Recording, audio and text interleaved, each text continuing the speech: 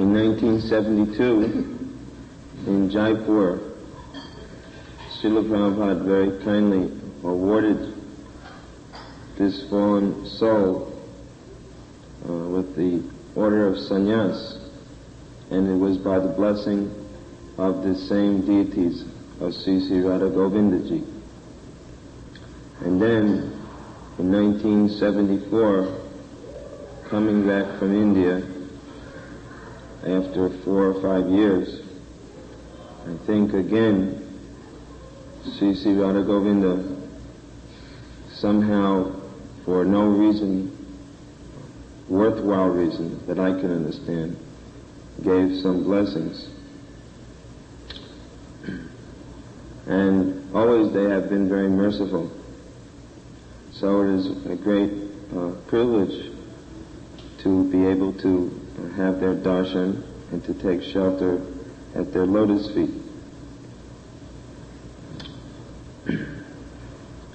This New York temple has come a long way from the time when Srila Prabhupada first arrived here. At that time, there was no temple, nor were there any devotees.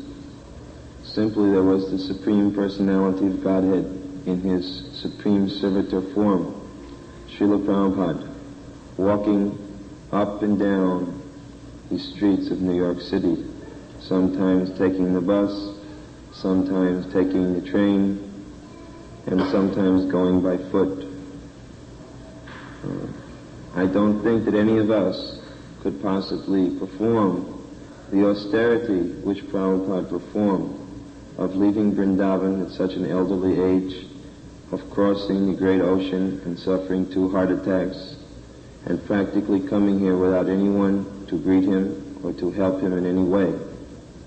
But he had such complete determination and faith on the order of his spiritual master and on the shelter of Lord Krishna, that he never once lost his determination or his enthusiasm. And throughout his presence on this planet, he always demonstrated that tremendous degree of determination and enthusiasm. So New York is a testing place. I remember coming here on the way to London in 1969, when Their Holiness's Brahmananda Swami and Jayadvaita Swami were both here, and I could at once understand that the devotees here were of a different metal than the devotees that I was used to seeing on the West Coast. They were very toughened by the austerity of being here in New York, because this place, according to Prabhupada's description, is simply hell. There's nothing pleasant in New York except for this temple, and except for the devotees, and except for wherever the devotees are preaching. But otherwise, this place is hellish. So this is very good. We are very glad to be put in these hellish conditions, because it's impossible to become attached to anything here in New York. And this is actually the source of, or the basis for spiritual advancement. This Gyan and Vairagya, this renounced or detached mood, or the giving up of desire for enjoying the senses, this is the basis for spiritual life. The materialists, they are too much attached to the thought of enjoying for devotional service to take root in their heart. This is explained in the Bhagavad Gita. Bhogaishvarya prashaktanam vyaprita chetasam vyavashatmaka buddhi samanava vidiyate. For those who are too much attached to sense enjoyment or sense gratification, the resolute determination will not come in that person's heart. So every one of us has been wandering through so many different types of bodies and getting different types of senses. And each time we're trying to enjoy a new type of taste according to the body which we have. But it's not satisfying. No one is satisfied here in this world because we're not this body and we can't enjoy this lower kind of taste. A hog, he has a particular type of enjoyment. If you offer him sweetmeats, he won't accept, but he'd prefer to eat stool.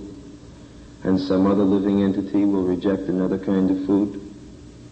So this acceptance and rejectance is part of material life. But spiritual life means to accept what is actually natural. It is natural to be Krishna conscious. It is natural to eat prasadam. It is natural to enjoy seeing the beautiful forms of the deity. It is natural to relish and become enlivened in serving the spiritual master. And one who comes into contact with the devotee, he immediately becomes enlivened in this way. It's described that we've been wandering for millions of births, but by the grace of Krishna we may contact or get the mercy of the spiritual master, and thus he may plant the seed of bhakti within our hearts. So Chaitanya Mahaprabhu has ordered Mahārāja Guruhaya Tare Desh Yare Deke Tare Kaha Krishna Upadesh, that everyone has to become such a guru that he can plant this seed of bhakti within everybody's heart. This is a great unhappiness for Chaitanya Mahaprabhu, because he cannot stand to see persons conditioned within this world. Why should the living entities suffer here in this world when their home is back to home, back to Godhead?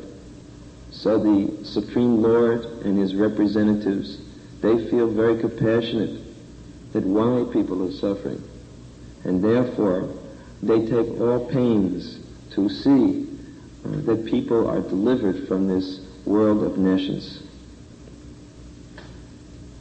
So we have to relieve Chaitanya Mahaprabhu of these unhappy feelings of seeing the conditioned souls suffering in this world. And this process of relieving him is very simple. It's made particularly possible by the representative in this modern age of Sri Chaitanya Mahaprabhu, Srila Prabhupada. Because Prabhupada has made it possible that even the most fallen souls can taste the highest understanding of Krishna consciousness. I came over on the plane with Ramaswamy Mahārāja, and we were discussing the glories of the Krishna book. What a masterpiece, perhaps the greatest literary work ever written. Because according to Shastra, it is impossible to understand the 10th canto without proceeding through the first 9 cantos. And even then, it's hardly possible for anyone unless he's very advanced. But Srila Prabhupada has summarized the 10th canto and is freely distributing it to the most materialistic persons and allowing them to understand the essence of the 10th canto. So just try to imagine and appreciate what a great Acharya appeared on this planet, that he could do something which actually, according to Shastra, is not possible. So, this compassion of Prabhupada's to give the highest understanding, Krishna Prema, to the most fallen persons, that compassion has to be adapted or inculcated by us, his disciples, and by our disciples also. Because it is this compassion which makes it possible to deliver someone Krishna consciousness. When you actually feel the suffering to see other living entities conditioned, then you'll want to automatically give them Krishna consciousness. You will not be able to sleep for a moment thinking how people are suffering in this world. Just like Srila Prabhupada was always planning and scheming. All the time, day and night, he was thinking of ways to give people Krishna consciousness. So we have to similarly think like this. Of course, at the same time, we have to taste Krishna consciousness ourselves. Prabhupada, although a completely liberated soul, at the same time he observed all of the regulated principles of Krishna consciousness. So we should not think that these regulated principles are something which we shall follow now, and then in the liberated condition we'll give them up. Actually, these regulated principles are the natural ecstatic way of living. To rise early in the morning, to chant rounds, to see the deity at Mangalarti, to perform all of these activities. When these activities become fixed within our heart, then naturally spontaneous attraction to Krishna will develop. This is known as Brahmabhuta Prasanatma. When the soul becomes fully joyful, na sochati na kankshati, samaha sarveshu bhuteshu, every living entity will be seen on an equal platform. You'll be able to perceive all living entities in this world in their relationship or connection with Krishna. And in that way you'll be able to deliver Krishna consciousness to all living entities. So it's directly connected how I make advancement in terms of how I preach. The more I advance personally in Krishna consciousness, the more I'll be able to deliver Krishna consciousness to others. The more I deliver Krishna consciousness to others, the more my spiritual master and Krishna will become pleased and will bless me more and more, that I become more and more advanced in Krishna consciousness. And like this it goes on. So we must safeguard our bhakti lata, our devotional creeper, by carefully adhering to all of these principles. Do not think that you are beyond the possibility of fall down. We have seen in our society that perhaps more than half of the initiated members have fallen down. If you see pictures taken 10 years ago, hardly you can recognize anybody in the picture, because they don't exist anymore. Actually, they don't exist. Prabhupada said that when one leaves Krishna consciousness, his whereabouts become unknown. Because actually Krishna and the great devotees, they're keeping tabulation on all of the devotees. But as soon as someone is a non-devotee, then the interest is lost. So their whereabouts become unknown. Now our whereabouts are known. It is known by the spiritual master. He's keeping everything noted and carefully protecting us. But as soon as we leave the shelter of his lotus feet, and then it becomes a very unsafe condition. So don't think that I am beyond falling. That is a great mistake.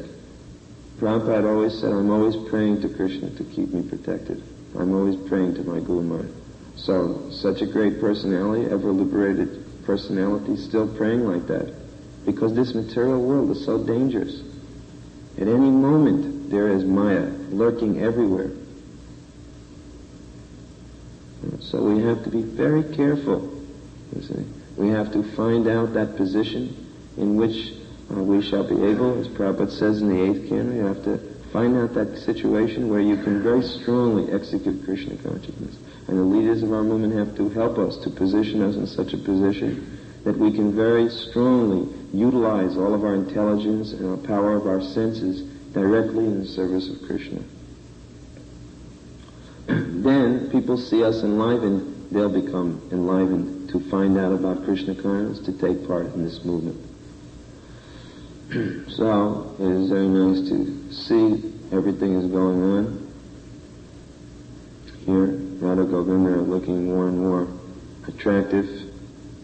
I always marvel at how they become more and more beautiful.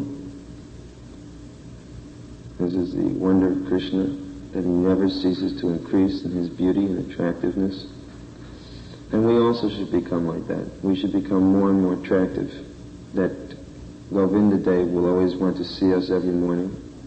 You see, Govinda is there on the altar and he's there in your heart. So if one morning you don't get up, he may speak to you from your heart, get up you fool, I'm waiting for you. We should become so attractive that Krishna is looking, where is he now? You don't think that that's stone. Krishna is standing there as much more real than you are, because he doesn't have a bunch of blood and pus spinning around his soul. His body is Satchidananda Vigraha. And just like you're eager to see him, he's very eager to see you. So, we have to act in such a way that Krishna becomes more and more eager to see us. Just like we can see with the spiritual master, that he becomes very eager the more devotee surrenders. He's very eager to see him. Just like Radhikesh Maharaj was serving Srila Prabhupada so nicely, when Prabhupada came, he was always calling him up to the room, up on the 11th floor. Come up, come up. See? Because this means he's eager to see. It's not one way, it's reciprocal. So as more that we surrender Krishna, you'll feel that reciprocation. Just like on Sankirtan, you'll feel the ecstasy of reciprocation. You'll marvel at how Chaitanya Mahaprabhu leads you to the right persons to give them those books. You see? You'll marvel at how Krishna is guiding and taking care of you at every step. I was thinking that I always used to be amazed at how everything that Prabhupada did always was so expertly done. And now I realize that actually it's not amazing at all, because everything he was doing directly instructed by Krishna. Every word he translated, every action he did. So this is actually possible. Krishna is such a real personality that he'll take complete control of us if we fully surrender to him. We have to give up all kinds of conditions. All kinds of conditions. You have to fully give up all of your nonsense, so-called independence, and become completely dependent on Krishna. Then Krishna will allow you full independence to go all over this. Just like Narad Muni, now you can go everywhere in the universe, and you can distribute the glories of the Lord.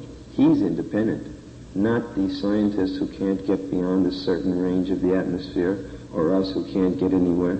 We're not independent. But Narada Muni is fully independent. The pure devotee of the Lord becomes fully independent because he gives up all his nonsense conditionings, his limitations, not only in so many desires, very subtle some of them, but they have to be purified out.